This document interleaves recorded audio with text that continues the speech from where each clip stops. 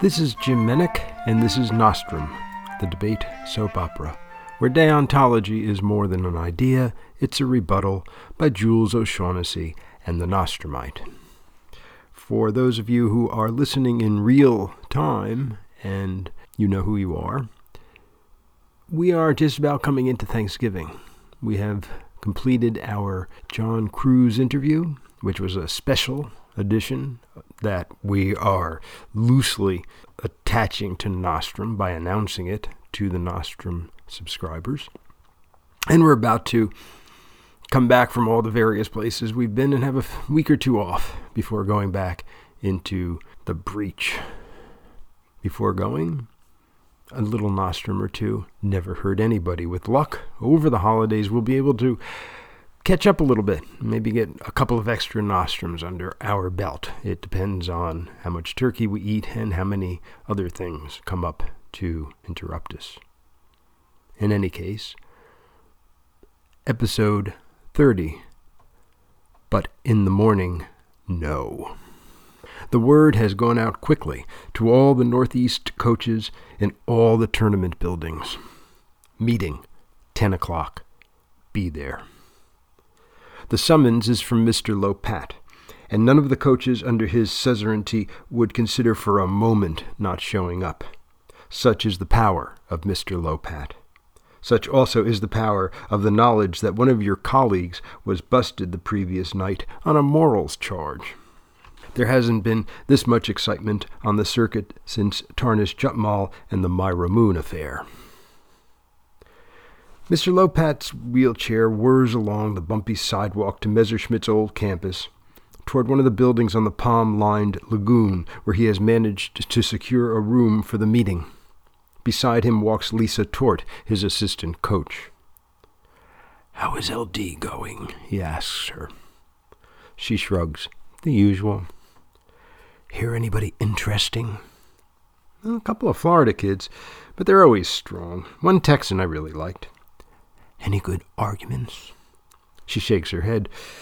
"Same stuff everybody else is running. I'm getting a little tired of this topic already." "After 2 tournaments? The new topic should be out next week. Maybe it will be better." "At least it'll be different." Lisa doesn't ask Mr. Lopat about what he has been doing during the tournament. There is no point to it, because he would evade the question. No one knows what Mr. Lopat does at tournaments. He is everywhere when you're not looking for him, and nowhere to be found when you are. He neither tabs nor judges. He is old man forensics, and in his wheelchair he just keeps rolling along. Lisa adjusts the straps of her backpack. "I've heard that speech is running way behind. We may get out late tonight." "Our flight is at 11. We won't have any problem." "The kids will be exhausted." "Actually, they'll be quite wired. Nobody will sleep, at least for the first hour. By the time we land, they'll all be unconscious." "You know them inside and out, don't you?" Mr. Lopat draws to a halt at the stairway entrance to one of the old stucco buildings and frowns. "I've been doing this for so long, I ought to know them. You don't see a ramp around anywhere, do you?" Lisa walks off around the corner of the building and instantly reappears. "Back here," she calls out.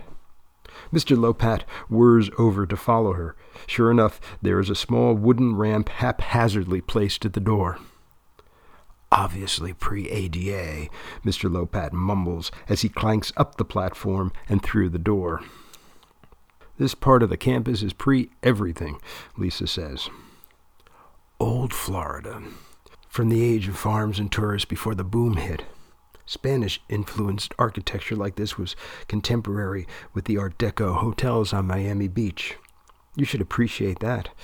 This was the simulacrum of an even earlier Florida, the imagined colony that Andrew Jackson invaded for the Americans. It never looked like this, but this is what memory made of it. Meanwhile, the Art Deco style reflected modernism, a future that was yet to come. There was no architecture anywhere in the state that was just itself. Until the basic concrete block and steel construction. Boxes that can withstand hurricanes, that's the underlying real of the place. And perhaps whatever huts the Seminoles lived in. They roll along toward the meeting room.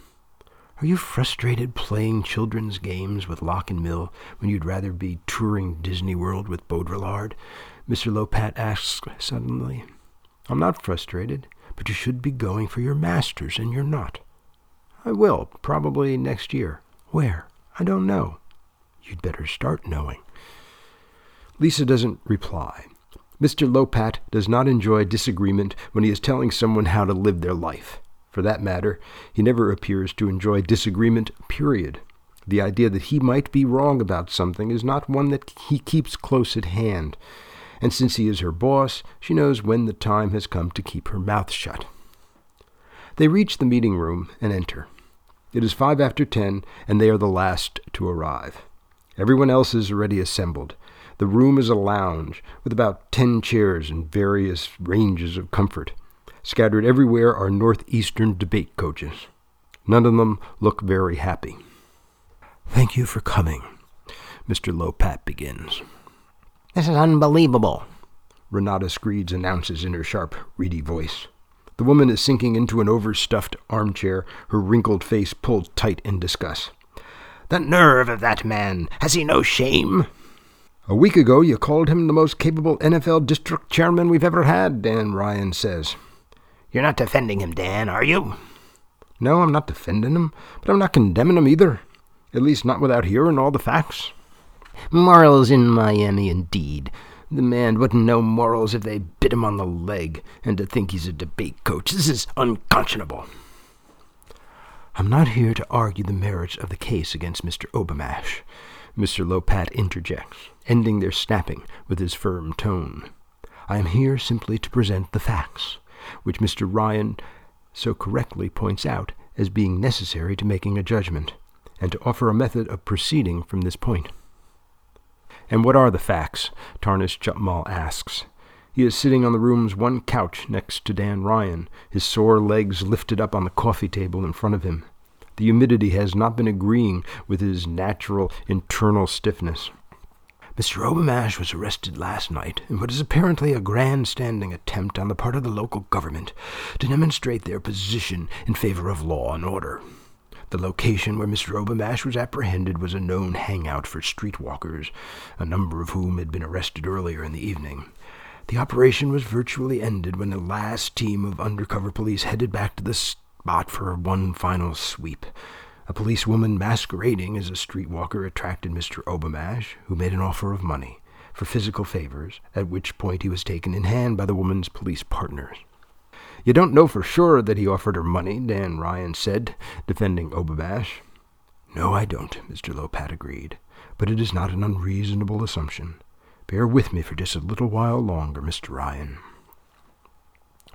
We should probably note at this time that, more often than not, debate coaches refer to one another formally as Mr., Mrs., or Ms., mostly by force of habit. In the educational arena, there is little separating the educator from the educatee as far as basic humanity is concerned. Age is usually the only differential, and often not much of that. To keep the chasm between teacher and student as wide as possible, an artificial measure of formality acts as a reflection of, and often a substitute for, respect. Teachers, or any adults who are known to students by their first names, or worse, by nicknames, are considered by the Mr. Mrs. Ms. crowd to be little more than kid wannabes. Mr. Lopat continues. Mr. Obamash was taken into custody and brought before a judge, formally charged with a variety of morality offenses, all of them misdemeanors. The public defender, for sake of expediency, was able to have the more heinous charges dropped in exchange for a plea of guilty to the symbolically negligible charge of disturbing the peace. A fine of $100 was assessed, which Mr. Obamash charged to his LL Bean Visa card. He was at that point able to walk out of the court a free man. Disturbing the peace, Tarnish Jutmal says, a misdemeanor, so what's the problem? Mr. Obamash was photographed entering the police station, a press event staged as a part of the city's morals cleanup. The photograph appeared this morning in USA Today. Oh my God. Exactly. Mr. Lopat looks from one coach to the other. Hadj L. Sworn and Lita Devins are also present, and at this point it is Ms. Devins who speaks up. So we can expect repercussions, is what you're saying, she says. The repercussions have already begun. Mr. Obermash was contacted this morning by his principal, who apparently had the newspaper put before him by a veil of ignorance parent. Mr. Obermash has left Miami and returned home. Miss Tort and I have agreed to take on responsibility for his students and make sure they arrive home safely after the tournament. He'll never survive this, Dan Ryan says. And why should he? Renatus Greaves asks. He has committed a disgusting action for which he must be punished. He's only human, Renata. Soliciting prostitutes may be human, Mr. Ryan, but it is hardly the sort of action we should be encouraging among our coaches, especially in the middle of a tournament when we are all the focus of everyone's attention. We do have standards to maintain. Her skinny face puckers even further. You do agree with that, don't you? In other words, if he went out and bought a hooker on his own time, it wouldn't be quite so bad. That was not my point, Mr. Ryan. You're still not defending the man, are you? He made a mistake. He's a human being. I'm not going to condemn him, or I'm not going to defend him. I'm just going to forget about it. If you can, Mr. Lopat says. It is out of our hands now. But I would not be surprised if the press makes something out of this when we return home. It is not big news in Miami, but it will be earth-shattering back at home. It won't affect us, Ryan says. It most certainly will, Mr. Lopat counters. Mr. Obermash has already related to me his decision to resign from Veil of Ignorance immediately. He will be gone, but the stain on teachers, and more importantly, on teachers like us who travel around the country with their students, will not disappear so quickly. It will be up to us to remove that stain, and to face the press, and no doubt the parents, who will be riled up by this incident. What do you want us to say to them? Haj Elsworn asks. That this is an unfortunate incident that reflects only on one man, and not on an entire group or an entire activity. Isn't that obvious? Ryan asks. To us, perhaps, but to the parents of your students, perhaps not. They will look at you with new eyes, Mr. Ryan, and wonder if you too aren't out soliciting streetwalkers when you should be keeping an eye on their children. This is not good, Tarnish Chutmal says. Not good? It is terrible. Mr. Lopat looks at his watch. Rounds are going to begin again soon. We'll have to get back. There is one final thing, the most important of all, he says. What's that? Chutmal asks. The students. The press can only make so much of this, and the parents will ultimately decide to continue to trust us, because the alternative is too bleak for them to consider. But the students, they will never forget this, and they will never let us forget this. It will immediately enter into forensic legend, and they will never look at us exactly the same way again. We will recover some of our dignity, but not all of it. Mr. Lopat places his hand on the controls of his wheelchair, and for that, I, for one, shall never forgive Mr. Obermash. He spins and whirs toward the door with which Lisa Tort opens for him. The two go off, leaving the rest of the coaches behind him. What about the NFL? Lisa asks as they head away from the old campus. They'll probably have something to say about this, too. No doubt they will, Mr. Lopat says. Someone else will have to take over directing the district, not to mention taking over the Veil of Ignorance team. Those students are the ones who are going to suffer the most. I can't believe this happened, she says. Nor can I, Lisa, but it has. He stops rolling and looks up at her.